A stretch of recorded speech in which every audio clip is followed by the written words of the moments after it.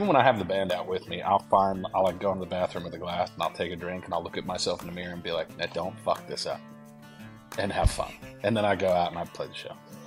So that's kind of how it goes for me. And it's every show. I'll say that I'll give myself like the brief Vince Lombardi pep talk, and then I'll go out and I'll sing for people.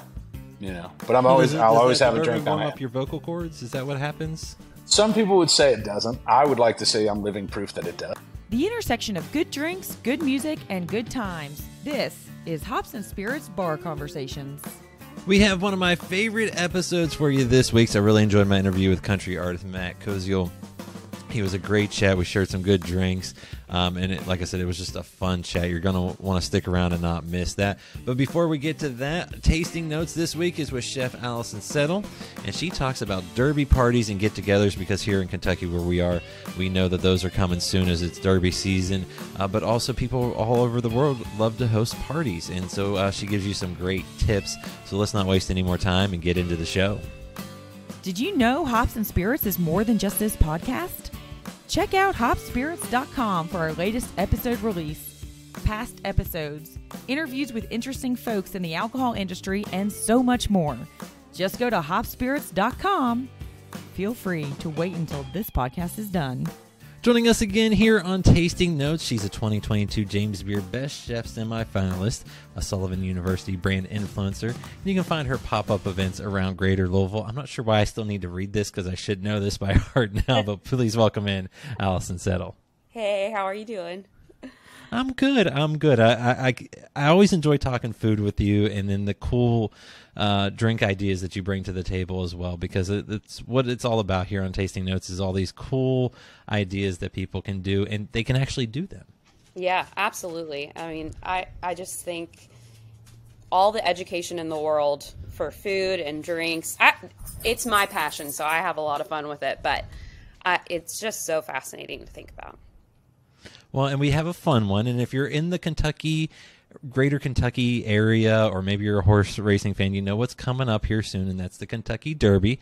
For those that maybe don't celebrate, we'll call it springtime fun for them, as hopefully the weather's nice where they are. But with the Kentucky Derby, I always am curious about what people can do to make it fun and maybe different, because we always kind of hear about the same typical things, but maybe how can we spice those up? Maybe pun intended, maybe not. Oh yeah, absolutely. I mean, it's a yearly celebration. It's a huge part of our daily lives here in this area. And it's a lot of fun. I mean, even for people who are working in the restaurant industry, like Derby can be a cruel mistress, but at the same time, the energy is just palpable, and you're going to have some of the most fun celebratory nights in restaurant kitchens during Derby, when you feel like you've really like climbed a mountain and accomplished your, oak service. But yeah, I've been thinking a lot about how to make Derby special.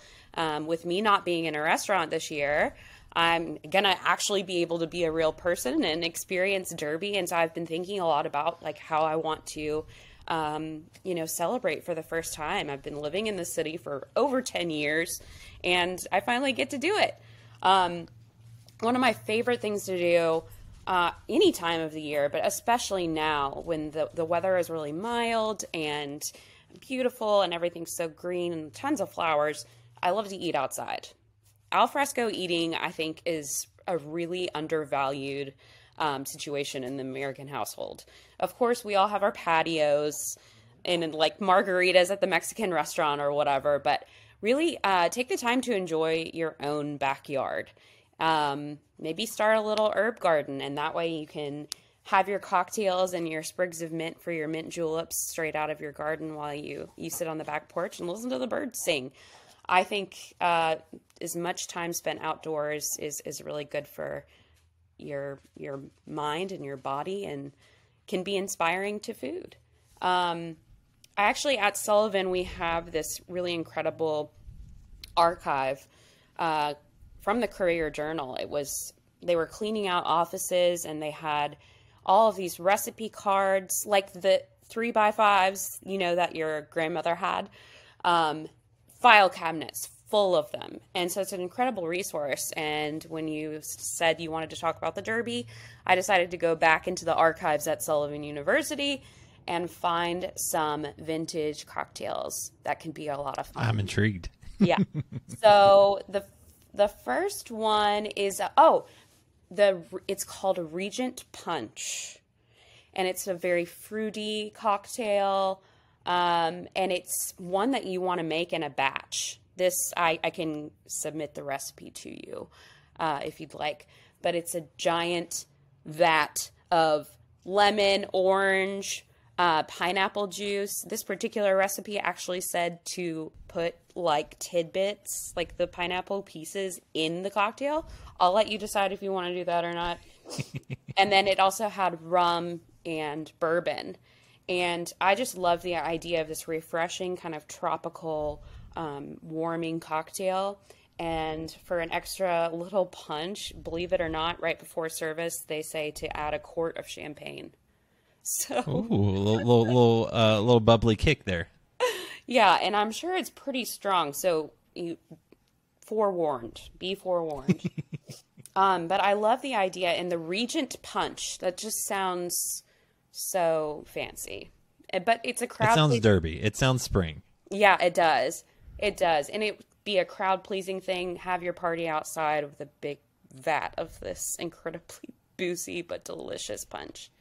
And then the one that I was really excited about was called a Derby Fizz. And I have not heard this before, or if I have, it didn't register. But this is a shaken cocktail with egg white. It had lemon juice, powdered sugar, orange curacao, bourbon, and an egg white, shaken over ice in a highball glass with soda water on top. And I just love the idea of this really neutral colored cocktail with a nice head of the fizzy egg white on top. And of course, you've got your bourbon and you've got the wonderful mouthfeel of the bubbles.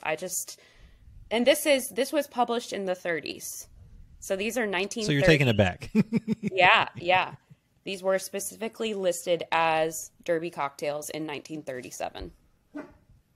I love that. And obviously mint juleps are a big thing around Derby time. Maybe a way to elevate that above the normal, typical one. Oh, gosh. Well, there's a million different ways that you could go with that. Anything that goes with mint is going to be probably pretty good in a mint julep. I really love making syrups with strawberries this time of year. Strawberries are popping off. You can get them at the farmer's market or anywhere, and they're going to be fresh and delicious and sweet because they're in season right now. Make yourself a simple syrup with that. Just 50% water, 50% sugar, and just throw some chopped up strawberries in there. You can muddle them. You could even leave them in there to have sort of this textural drink. Boba tea is like getting pretty popular these days, and fruit slushies and that sort of thing. So people are going to be more accustomed to strange mouthfeels in cocktails. And strawberry and mint. Last time we talked about a pea cocktail. You could totally do peas with bourbon. Just whatever flavor you enjoy with your mint. Think about your mint desserts, and just have fun with it. Try things. Build a bar that is like a pantry in your house. You can come up with a lot of different meals and ingredients with a well-stocked pantry. Think about your bar as your pantry. Make lots of cool syrups, get your spices and liquors, and just experiment. Have a little workspace next to your bar and just put things together and try them and see what sticks. You might come up with something pretty unique. I love that, and I'm excited to now host a Derby get together and try a few of these things. And as always, Allison, I appreciate the knowledge because you always make things fun, and it makes me feel like I have a chance to actually pull these off. Totally doable and a lot of fun. Check out Hops and Spirits on social media at Hops Spirits, all one word, on Instagram, TikTok, Facebook, and Twitter. You can also find Hops and Spirits on YouTube and at hopspirits.com. Joining us here for our conversation, he's a country artist, songwriter. His latest deluxe album, Wild Horse Barrel Aged, is out now. Welcome in, Matt Koziol. Did I say it right? Hey, yes, you did. Jonathan, thanks for having me. I appreciate it. Now we were talking beforehand. How many times do you hear a completely wrong version of your last name? Oh man, since I was a kid, I remember we used to get mail at my parents' house, and people would they'd start adding consonants to it, and it's almost like they just didn't realize that there weren't that many letters involved, and like the way people pronounce it, they've gotten Koziol, Kozid. They think the O and the L are together. And somebody just miswrote it, and yeah, it's always a treat. One person had an F in there once, and I was like, "You are just way off the mark, my friend." So don't worry about it. And then, as you said, someone who may have had a little liquid encouragement came up to you after a show and told you to change your name. I forgot where it was. It might have been like Chattanooga, but it was like a young kid, or it might have been like Athens, Georgia. And some kid comes up to me, and goes, "Bro, change your name. Change your last name. It's too hard." And I was like, I'm pretty sure I was given this way before you were a thought of being born. So no, it's not going to happen. I've had it way too long. I've worked too hard at perfecting how to say it myself. So no way. You know? Well, and it's you. It's you. You don't want to give up you. And I can tell from your glass, if you're watching the podcast, you can see that. This is Bar Conversations. So what's in your glass? What are you drinking tonight? So right now, I have Russell Single Barrel. So Russell Reserve Single Barrel. Yeah, it was my birthday about a week or so ago, and I've had this. Happy belated before. Birthday! Oh, thank you. I had a buddy have this. I had found a bottle of E.H. Taylor, and then I wound up sharing that with a few people on my team. But my buddy Jared had gotten me this. He lives up in Bardstown, and he brought this down for their own birthday. So yeah, this is a good one. Obviously, it's good. There's not that much. There's not that much in it. Well, you're doing what you're supposed to do with it. You're enjoying it and sharing. That's right. We don't collect here. We drink here. Yeah. I love that. I love that. I've got a little Yellowstone American single malt. Are you a fan of single malt, or are you kind of more whiskey or rye or anything like that? I'm more of a bourbon fan. There's a few ryes I like. I like Michter's rye. That was one I was always very surprised with, and maybe a few others. But I have a bottle of Michter's bourbon in there too, and for like a relatively inexpensive bottle, it's great. You know, I feel like there's a lot of those that, like my local liquor store, where I'm at, I'm on their list, and like we go into the back room and look through they have like a certain box. Like it's funny. So they'll have like in the main office, they'll have like their main box. And then if you go in the bathroom of the main office, there's like the specialty box that'll have like Weller Foolproof and, some bottles of E.H. Taylor. So it's like I'm like, just take me to the bathroom, show me that box first. And if I don't like anything in there, then we'll go back. But yeah, I mean, I've gotten into, I'll get some cool bottles here and there. And then just like if it's an everyday, like a Woodford, a double oaked Woodford is great. I started picking this up once in a while, but I don't get it just because, it's not on the high end, but for like an everyday bourbon, it's a little on the high end. But I'm usually going between that like $30 to $45, $50 range. I still think Long Branch is one of like the better bangs for the buck in terms of the bourbon world, just because it's good. Even though it's, when it came out, I remember nobody wanted to try it because like $40 for a Matthew McConaughey bourbon. And then I got it for a friend, and we both tried it together, and I was like, dude, we got to keep buying this because it's going to go up in price, and it still hasn't. So I'm going to knock on wood that it doesn't. Yeah. I was going to say, if people only knew what celebrity bourbons would go for. I know. Well, that was the thing is I was so surprised it was only $40. And then, and I was sure it would jump up to like $60, $70. And it stayed consistently $40, and I've loved it, Now, are you a high proof guy, you low proof, or do you kind of have a sweet spot somewhere in between? I'm a high proof fan. This is 110. I think the highest I've had is like 135. I think that was Stag Junior. And I've had the Jack Daniel's Barrel Proof, which is, it's good, but I mean, it'll rot your teeth out, man. It is so strong. And it's not that it's bad. And I'm not a huge Jack Daniel's fan. Nothing against Jack Daniel's. It's just, and I finally did the tour with my dad. I've done a lot of the Kentucky, bourbon tours. I've done a lot in Bardstown in the area. I did Buffalo Trace and I did Woodford. But my dad came to town and he was like, man, I'd love to see Jack Daniels. And of course, I had like this predisposition of, oh, Dad, it's Jack Daniels. We don't need to see that. And you go and you learn so much. I mean, they really have a bottle and bond that I've been wanting to try. But I bought just because it was there. It was the gold label. I think it was the barrel proof, and it was like 130, 132 proof, and it rots your teeth. It's good. It just took me like 6 months to get through it. And at one point I was like, all right, just keep having it. You get rid of it. It'll be gone and you can buy something else. Because I don't try to buy multiple bottles at once. I try to have like one or two and get through those and then, push it out. See, so. You're smart. I've got a rye out there that I'm pretty sure is either 132 or 136 yet. I haven't opened it yet. Yeah. But I'm intrigued by it because I'm like, oh, that's on the high end. And I'm a high proof guy too.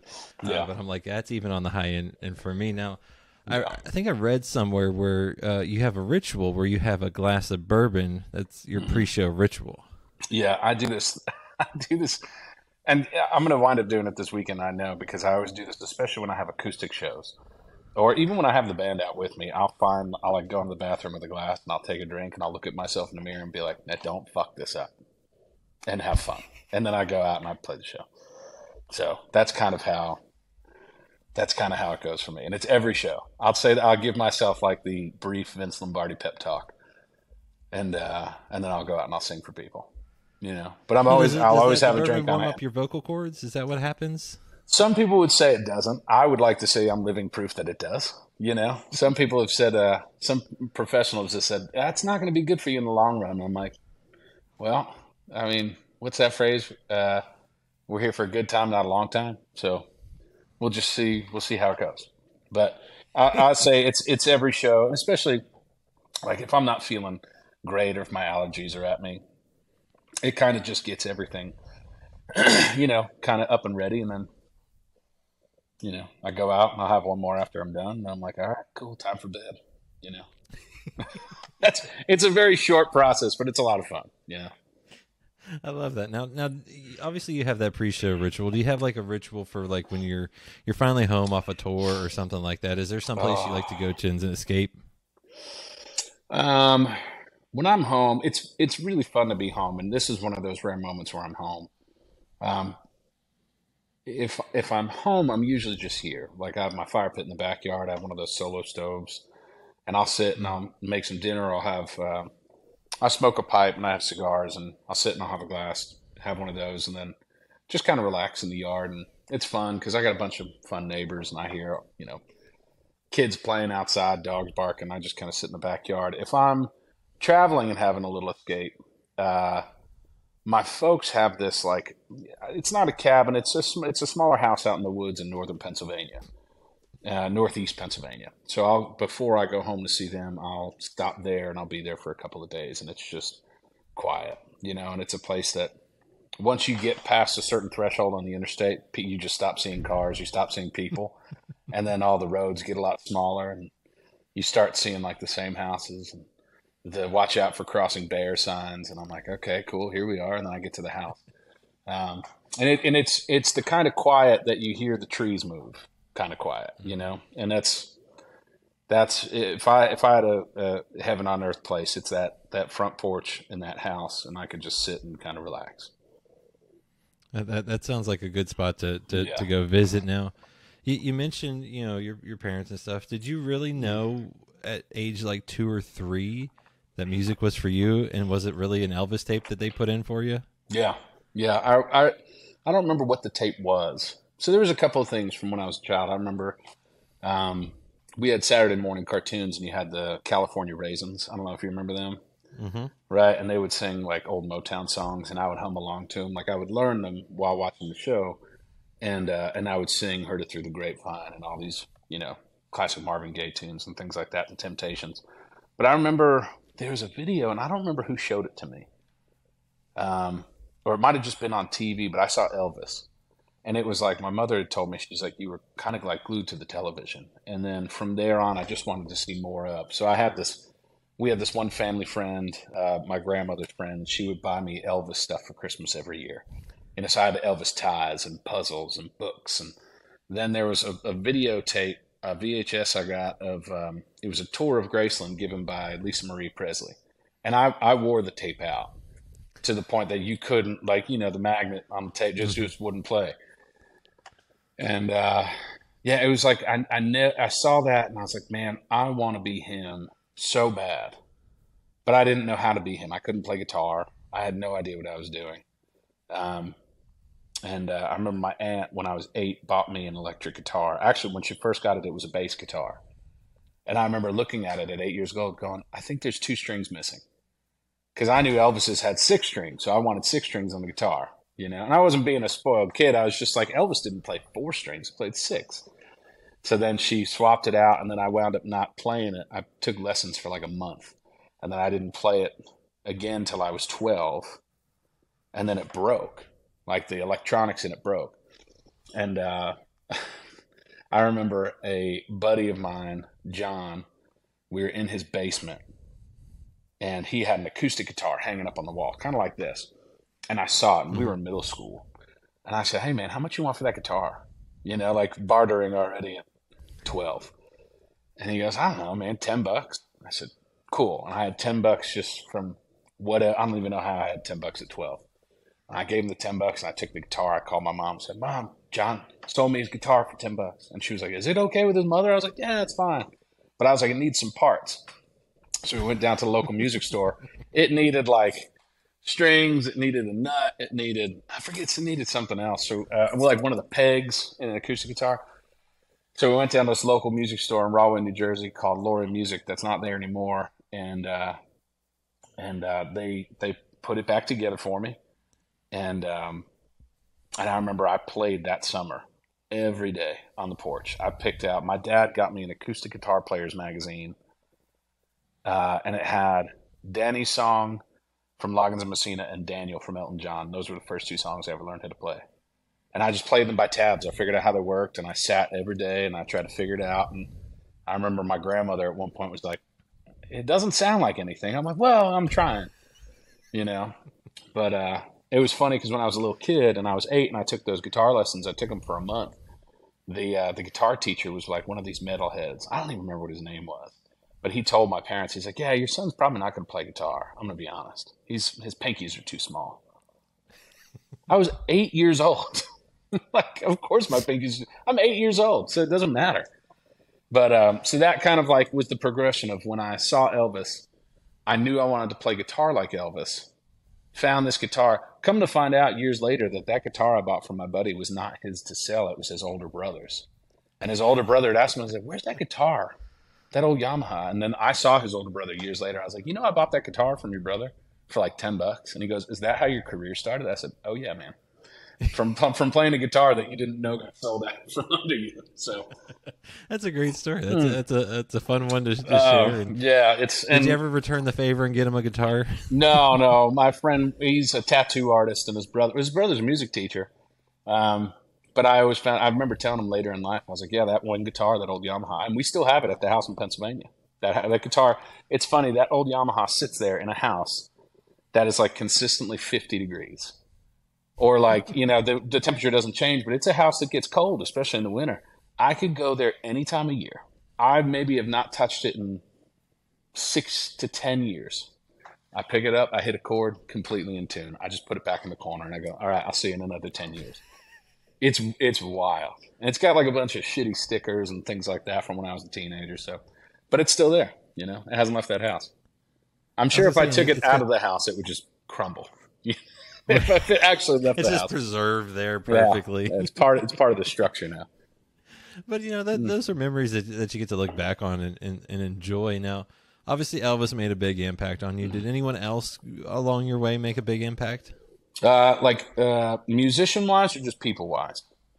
I guess both, because to me, sometimes it is both that makes the impact. Yeah, musically, like artist wise, I'll say. My dad's been a big James Taylor fan since I was a kid. And I hated James Taylor as a teenager. I thought he was the lamest thing I'd ever heard. And I was 13. And at the time, I had a buddy's dad who was teaching us about Led Zeppelin.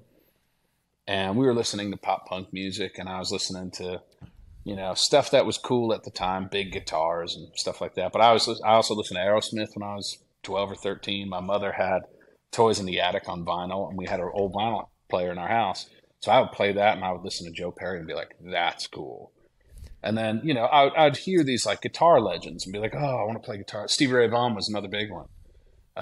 But I had heard about Stevie Ray Vaughan through listening to John Mayer. And I always say, if you find any guy between the ages of like 25 to 45 in this day and age, and they don't say that they were inspired by John Mayer, I'm calling them a liar, because the guy, he gave us all a vision into guitar players that once were, right? So I remember listening to Stevie Ray, listening to Texas Flood, and being like, man, this is cool. Then going back and hearing B.B. King and all that. But then there was a point where I hit like 13 or 14, and I really listened to James Taylor for the first time, and like actually listened. And I was like, oh, I get it. And then obviously I got into like the 70s folk scene, Jackson Browne, him. I got into the Eagles. And then it was funny. So when I would go to that house as a kid and I was able to start driving myself, once you cross the Delaware Water Gap, the radio stations at the time all turned to country stations. And my dad was also a big Nickel Creek fan when they were young. And I started listening to them. They to this day are one of my favorite bands. But you would cross the Delaware Water Gap to get up there, and all the radio just changed to country. So you'd hear George Strait, you'd hear Willie Nelson, you'd hear, some Johnny Cash or whatever. And then that kind of deep dove me into the world of what country music sounded like. And I remember hearing Colder Weather from Zach Brown. I was driving through Gainesville, Georgia, where he's from, and I saw the sunset hitting this hill, heard that song for the first time, and it just kind of all connected. Like, hearing songs that are stories made sense. And then when I listen to, go back to James Taylor or whomever, I go, okay, this all kind of connected for me at one point. But then you had the entertainment factor, which was Elvis. And you had, the big rattling guitar, Stevie Ray Vaughan. I said, there's a happy place for these two worlds to meet that I want to create for myself. And so those were a lot of like my musical influences. When it came to people, I had one teacher, his name's Reggie Turner, and another teacher named Kristen Lorenzetti. Reggie Turner was my middle school music teacher.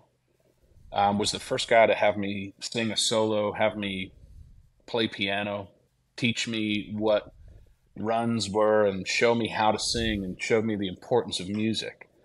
And then Kristen was my high school music teacher.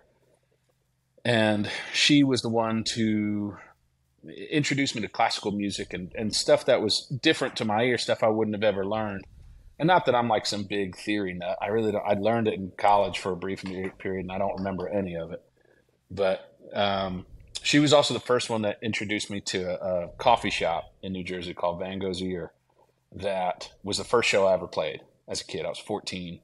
I had written 2 songs that sounded like shitty version of John Mayer songs. And I was like, let's go. So I went and did an open mic.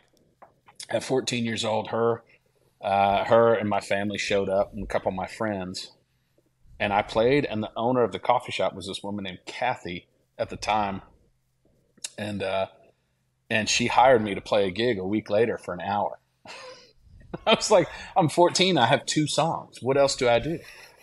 I didn't know much more than those 2 songs and a handful of covers. So I just played like a half hour worth of music, and I just played it over again, and, that was the first show I ever played for money. I think I made like $40, and I was rich.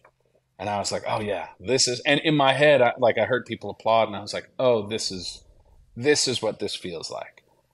I had done, things like musical theater as a kid and all this other stuff, but I had never understood what it meant to like play a guitar and have people clap for a song that you sang that either you wrote or you were just playing as yourself. And that was the bug. I was like, okay. Like it was 1 inch closer to being Elvis, playing at this like funky little coffee shop.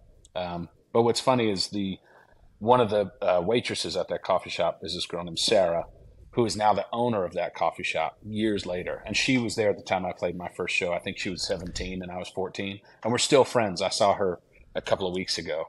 And she still owns a coffee shop with her brother, who was also working there when he was like 20 and heard me for the first time. So there's a deep root to that. To that little cafe that I love. So That is awesome. So those two people, Mr. Turner and Mrs. Lorenzetti, and then I had a college professor, Richard Hobson, who was integral in me realizing that playing music, he wanted me to sing opera, and I studied opera for a bit, which is, people ask me about that all the time. And not many people, no one's heard me do it other than like a few select people in my life. And I won't be doing it now. So there's not a clear shot that's happening. But, she was the one that kind of got me into the door of playing live. And then Mr. Turner, the first one, showed me the importance of having a voice that's my own and understanding that music is more of a feeling than it is anything. And having that taught to you so young was so crucial to me moving forward and having kind of my stance of saying, like, here's what I do. I know that I do what I do well. I don't want to be anybody else, because if I'm going to be somebody else, I'm just going to be second best.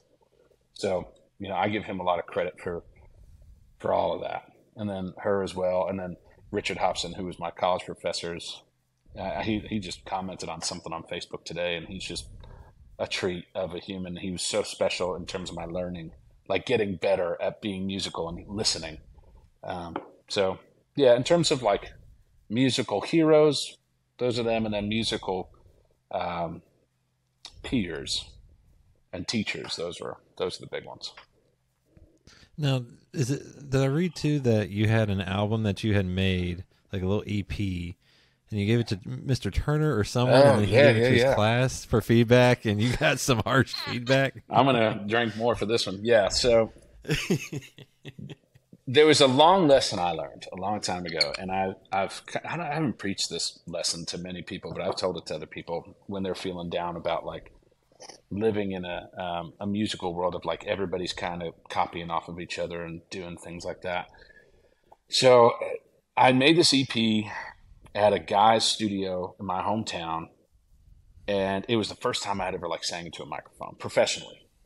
And this guy's his name's Willie, and he was friends with my mother and my parents, and he was kind enough to have me come in there as a kid, like 14, with this little black Strat that I'd gotten off eBay. And I thought I was cool, man. I was sitting there and I was playing electric guitar and singing into a microphone. And I was singing these songs that I had written and playing acoustic guitar and learning how to hear myself recording. That wasn't just me doing it on a little digital Fostex with an SD card. There's some people that are going to hear this and be like, what the fuck is that? They were SD cards. They were small and they went in this thing and you had a microphone. So I did this recording. And I was super proud of it. And I was in high school at the time. So, of course, the guy, Mr. Turner, I was so excited to show him because I was like, man, look at what I did. I hope you're as proud of this and as of me as I am. I was on top of the world. So I bring him the CD, and I brought him a copy of it. And I said, here you go. And he goes, okay, cool. And I said, yeah, I think you're going to love it. And so in junior high, we had this thing called listening time. And listening time was basically he would sit there and bust out these old cassettes and CDs, and he would give us a sheet of paper. And as kids, we would write what we thought. So we're, 10, 11, 12 years old. So you sit and you write. So I remember he would play us jazz, and he'd say, what does it make you feel? And he would play us classical. What does it make you feel? Play us country. What does it make you feel? And he would write down and say, this is the artist, this is the song, now write a description of what you're hearing. And I remember doing it as a kid. So I went back a few days later, because he had reached out to my mother, said, hey, have Matt stop in. And he goes, hey, I just want to let you know, I hope you don't mind, I played this for the kids at listening time. So I'm a freshman, maybe a junior in high school at this point, and or a sophomore. And I said, oh, no, that's great. And of course, in my head, I'm thinking, they're going to love it. They're going to tell me I'm the coolest thing they've ever heard. They're going to think I'm incredible. So I walk home, and he hands me this stack of papers. And I walk home back to my parents' house. It's probably about a mile from my middle school. I start sifting through these papers. And man, if you ever want to feel so shitty about yourself, have 10-year-olds write a review about your music that at 14 I thought I was pouring my heart and soul into. And I just remember it was like, sounds like he has a frog in his throat. The guitar's too loud. I don't really understand the words he's saying. This song doesn't make sense. His voice sounds okay, but I still can't understand what he's saying. And they like just page after page of these kids ripping in to what I was doing. And I was like, oh man. And I was upset. So I went back the next day and I said, Mr. Turner, why'd you give me these? Like, if you knew they were so bad, why would you ever hand me these papers back? And in his defense, in the recording, I was a kid and I emulated the things that I heard. I was listening to John Mayer. I was listening to Stevie Ray Vaughan. I was listening to Dave Matthews. I was listening to James Taylor. And I was like, cool, I want to sound like these guys. So my voice would change. And it was really gravelly. And I was pretending like I had something wrong with my voice. And it is a lesson I will never forget. And it's a thing that he said to me once. And it rings with me every single day that I wake up and I continue to play music. And it's true. And I've really found it to be true, especially living in Nashville, where it's a town where you have a lot of people who have a want to play music and a drive to play music, but aren't sure about how to find their lane. And if they're figuring out like, oh, I'll do this because this is cool right now, or if they stick to their gut and say, hey, this is who I am. He looked at me that day and he was like, listen, I want to teach you something. And he was like, you're trying to sound like this guy or these groups of people.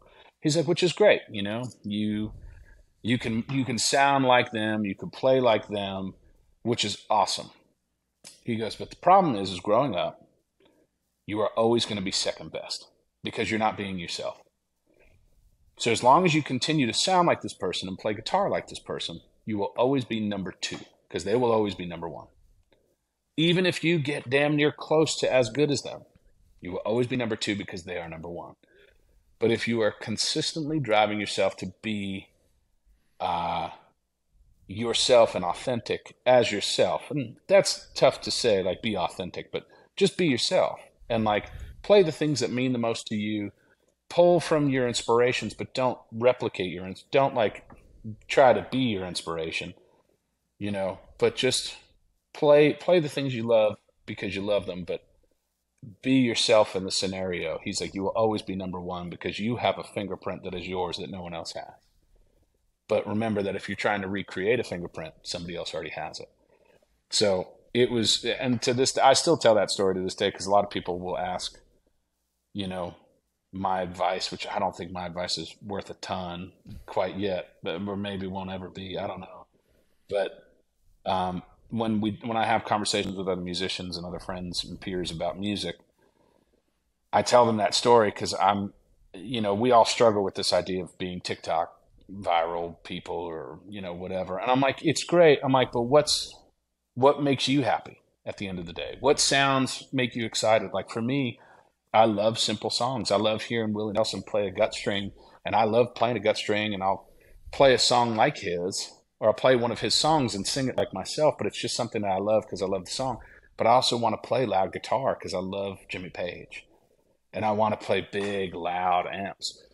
So for me, all of those things combined create the thing that is me. But if I'm chasing after a sound that I heard on the radio, I go, well, there's already somebody who's great at that because they're on the radio for it. I can't chase that because they've already done it. If I try to chase that, I'm 10 steps behind. And there's probably 40 other people doing the same thing. So I'll just stick to what I'm doing. Hopefully it works at some point. And I think the best reference of that is Brian Setzer from the Voodoo Daddies or whatever the band that was he was in, or the Stray Cats. I forget the band name, but it was Brian Setzer. He's a Gretsch guitar player, and he was around during the grunge scene, and he was in zoot suits and playing like swing music and like rockabilly stuff, and it wasn't cool. And I think there's an interview that he did where somebody was like, hey man, you know, this stuff isn't really cool right now. He goes, but it will be. And he was right. There was a whole scene of this rockabilly thing that he really created in the 90s. Maybe late 80s, early 90s. So I always thought about him when I talk about this story because here's a guy who just stuck to his gun and said, I know this looks weird and I know it sounds weird right now, but there are people who will catch on because I know I'm not the only one. So long story. Yes, he gave me a stack of papers that I hope he still has because I thought it was the funniest thing to just be annihilated by like 10-year-olds and be told that I was absolute garbage. But it taught me way more than I ever thought I would need to know. I was gonna say, kids, they are brutally honest sometimes, yeah. but to the point though of what you're talking about, I've talked to so many folks on this show, and it's like once they find their voice through a song or whatever it is, when they find their what is them, that's when they really start enjoying it, and usually that's when they really have more success. Yeah. Well, and that's the thing is, I feel like we all look at this as work, and of course, there's the money aspect, there's the business aspect, but man, when you start having fun. And like I had fun when I was in my 20s and playing in blues trio bar bands. I would play this one bar called Butch Cole's in Rahway, New Jersey every Thursday. I played every Sunday, and we'd have drinks, we'd have a party, we'd be loud, and I was having a blast. And then when I was trying to create a career, I was miserable because I wasn't having fun. And I'd go back to that bar and I'd play and I'd have the time of my life. And there was a weird transition period when I moved to Nashville in 2015. I was writing, but then I was playing with people and friends and peers that I met. And I had been here before, but when I moved here and submersed myself in a community of people, and I just started having fun playing. I was playing for other artists, and I was in sessions, and I was writing and playing for friends as a background guitar player. It just became fun. Like I learned to listen, and I learned to be part of a band again. I learned to have fun performing music that I hadn't felt in a couple of years. And I think when I started doing that for myself, it just kind of clicked. And I think people saw it and then they're like, man, we're so excited watching you. And I was like, well, I'm just up there having a good time. So, and it's kind of one of those things where like when I get with the band and we're going to play a show and we have like our little huddle or whatever. And I said, listen, I don't give a shit how big or small the crowd is. I was like, just play loud. Play loud. It doesn't matter. Like we're going to play, I'm going to sing as loud as humanly possible. And I'm going to sing songs that I love. And I'm going to be up there with people who I really enjoy. I don't care if there's 10 people outside. I don't care if there's 2,000 people outside. If we're having fun, those 10 people will also have fun. And if we're having fun, those 2,000 people will have fun. But just play loud and play it like the last person needs to hear it. And, that's kind of my goal every time we go to a new show, and if it's a place that I haven't been, especially if I'm playing acoustic and I'm playing before a band. You know, you're the guy, I always say it's a dirty job. That is a dirty job.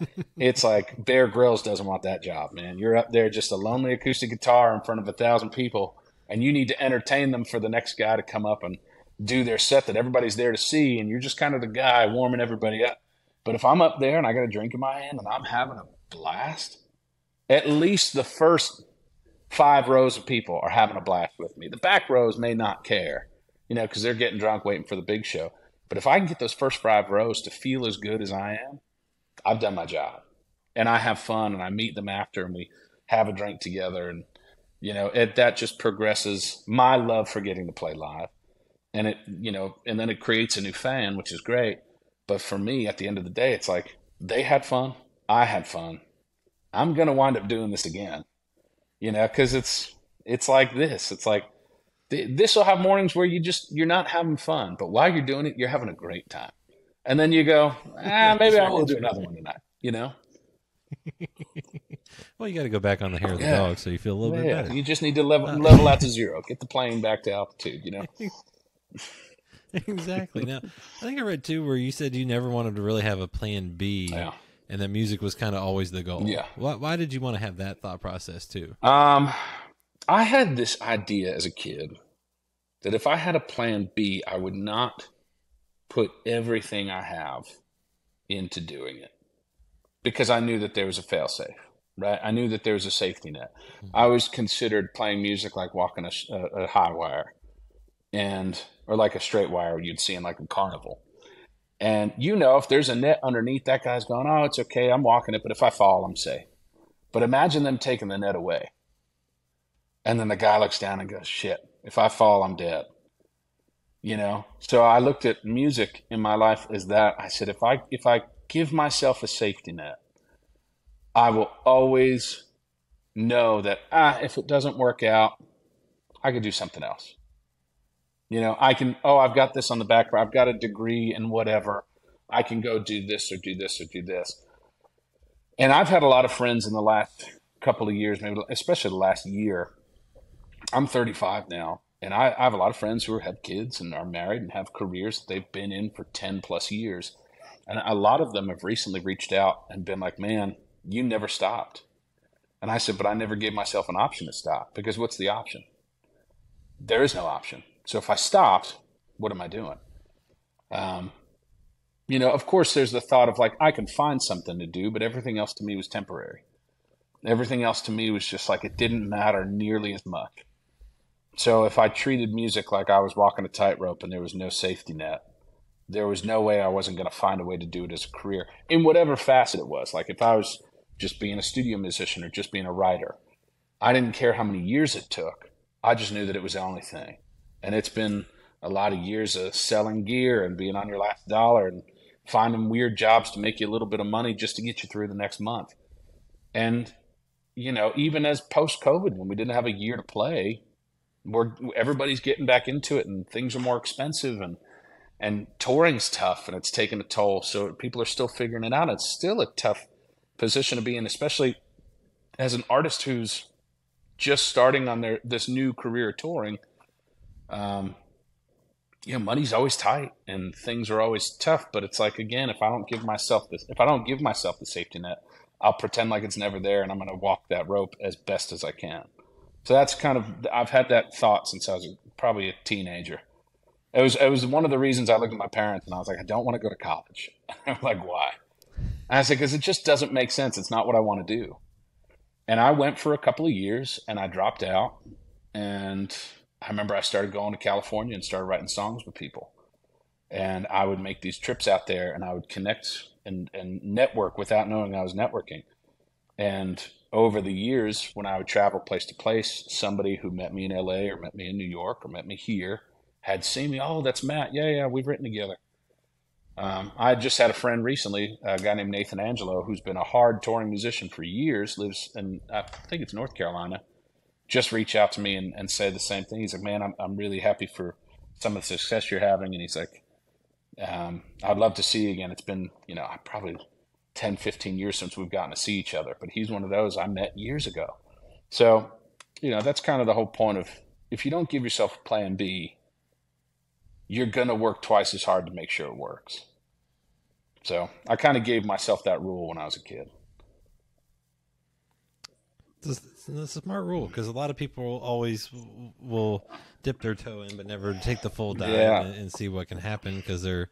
Well, and that's the thing is, like, so you definitely remember being a kid and going to like the public pool, or like if you had a pool, you were at a friend's house and you knew the water was cold and you're like, I don't want to jump in. I'm just going to put my foot in and see if it's cold. And it's cold.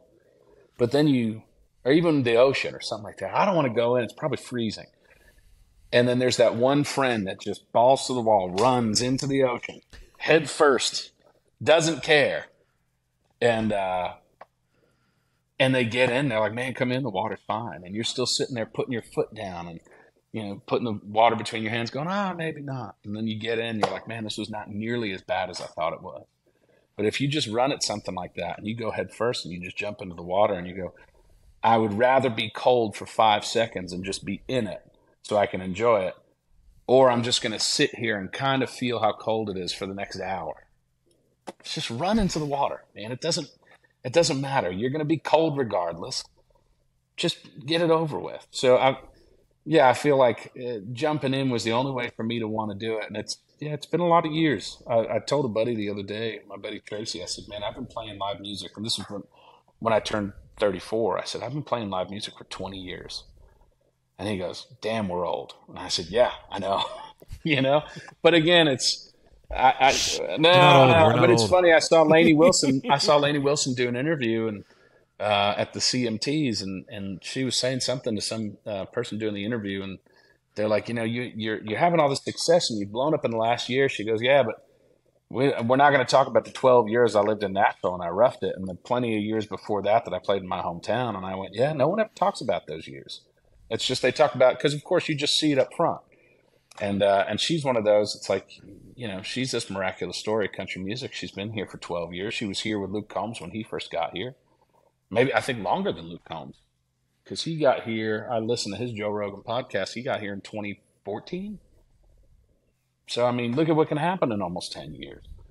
So, But no one ever knows the story of the many bars and the many awful nights and the many bad club promoters and the, I paid to play at this bar for 5 people who were the girlfriends of my band. It's like,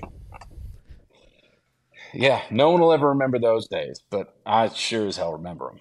Well, I was gonna say, when you get to look back on your journey, because like you said, you're starting to have some really good success with Wild Horse and some other songs that the album and the songs that you've released. What's it like when you look back, or do you even look back, or get a chance to look back at it all? Do you want to?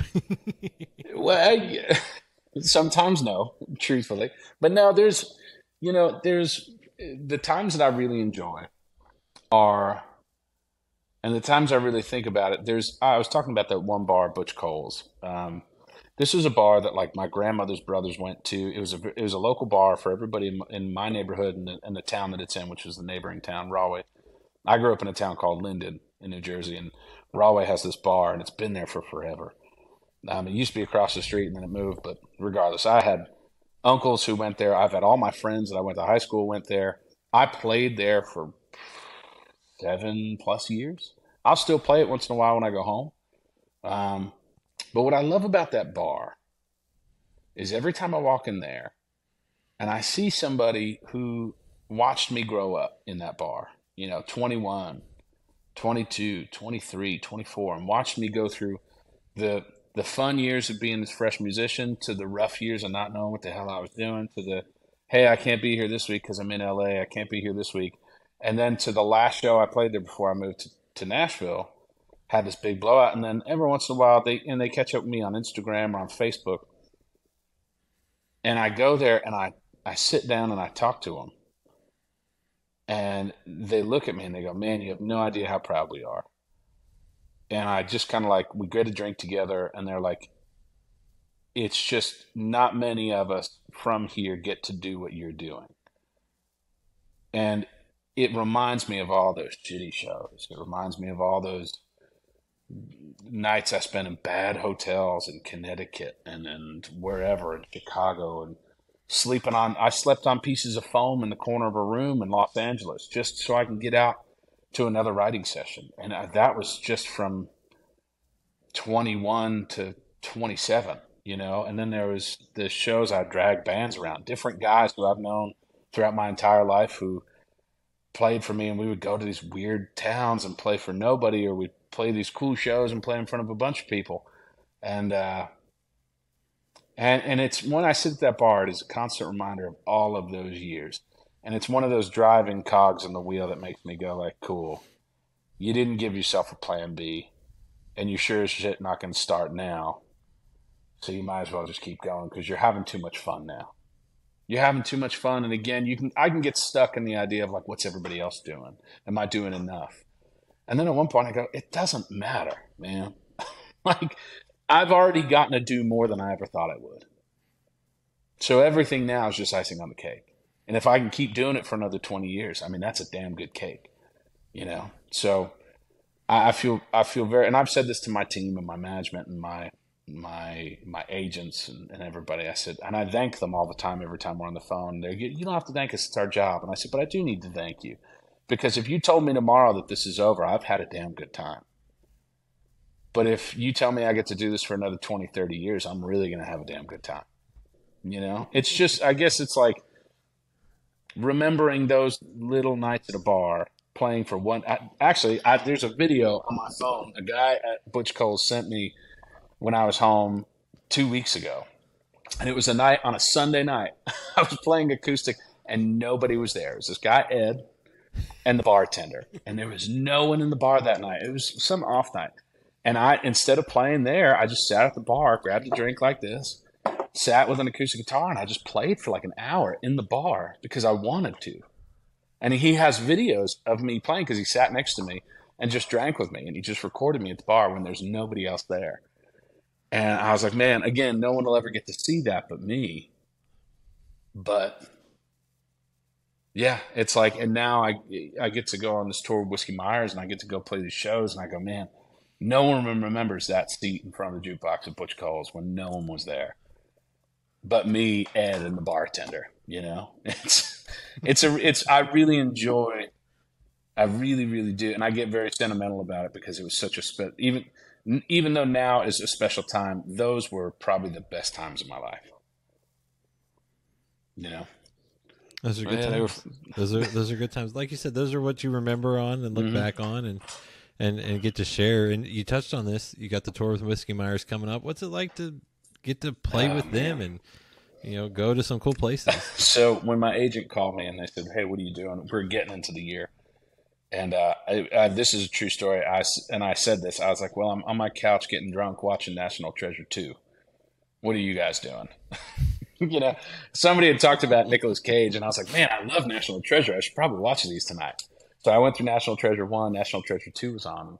And my agent, Meredith, and two guys, Jacob and Chris that work with her, called, and they were like, well, you're going on tour with Whiskey Myers. And I kind of just sat there because I was a little buzzed and I didn't understand what they had said at first. And I had played the Firewater Festival in Kansas City with them the year prior, and it was just such a great experience to witness their fans and see how much of an impact they have. And then when they told me that I was going on tour with them, I said, "Oh shit!" And I kind of like put my head in my hand, and I said to myself, I was like, "What did you get yourself into?" But it's the first time I'm playing rooms that big, and I know their fans are so dedicated and true, and I'm really excited to get to go and meet those people. I'm excited to get to hang out with them and even the other opening acts, because I think I'm the first of 3, and then there's different acts that kind of play throughout the night, but a lot of them are friends. Like I'm doing a couple of shows with 49 Winchester. There's a guy, Drayton Farley, who I play with. I think Reed Southall Band. I've toured with them a little bit. Or I opened up for them. So it's bands that I know and bands that I really appreciate and love, and I respect a ton. So it's always going to be a party, and not like a crazy out of line party, but it's going to be man, I just get to nerd out on great music and great musicians, and for my 30-40 minutes a night, I get to just be as loud as humanly possible in a room that is the size of something I never thought like in rooms of the size of when I used to go see WWE wrestling matches as a kid. And now I'm going to be all the way at the bottom where Stone Cold used to stand. And I'm like, oh God, what am I doing? So I'm excited. And I think if I had done it at any other time in my life, I wasn't ready to do it. And I think at this point in my life, I'm pretty ready. Well, and you get to share a lot of the songs off of your debut album, Wild Horse, and you released the deluxe album here a couple weeks ago.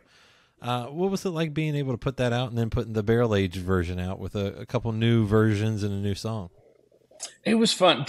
So I can't take credit for the name Barrel Age. This was my day-to-day and the label A&R John, Can't-To. We call him Can Do, Can't-To. He said to me one day, he's like, I have this name for the deluxe. I want to call it Barrel Age. And I was like, oh, that's so good. It's just, he knows me so well, and he's a bourbon fan himself. So, and it was just funny when he brought it up. I was like, man, that's such a great name. But putting out the deluxe was really, I think it was a little more important than I thought, because there's ZZ Ward and Drake White, who I'm playing with this weekend, as features on 2 of the songs, and then we put out an extra song called My Love from the Road. Wild Horse, the record, was a 2 to 3 year process with one of my great friends, one of my dearest friends, really, Matt Odemark, who is from the band Jars of Clay. And I've known him since I moved into town. He has been he's like family at this point. But we did this record kind of as a passion project, not really knowing what we would do with it. And then once it got heard and kind of moved around, and this Red Creative Group picked it up as a label, and then we started working with CAA. We kind of saw the impact that it had. It took me a while to actually like the record too, which is funny because I remember we had finished it and I was like, cool, we're done. And it was the first record that I'd ever made that I didn't do myself. And I liked it, and I thought it was cool, but I didn't love it. And I talked to him about this maybe about a couple of weeks ago, I said, you remember that time I texted you? It was super late. And I said, hey, I think we did something really special here. And he's like, yeah. I was like, that was the night I realized that we had done something way cooler than I had ever imagined. And it was before the record had picked it up or anything. I left it for like 6 months. I didn't listen to it. And then I went back and I listened, and I was like, holy shit, this is cool. This is more me than anything I'd ever done. So then getting to do the deluxe, having Drake on Work All Day was just so fun. I wound up tracking his vocal. We went to a small overdub room, and we kind of just worked on it together. We had fun. I mean, we just sat and talked to each other. We had written a few times before and gotten to know each other over COVID, really, because we wrote on Zoom.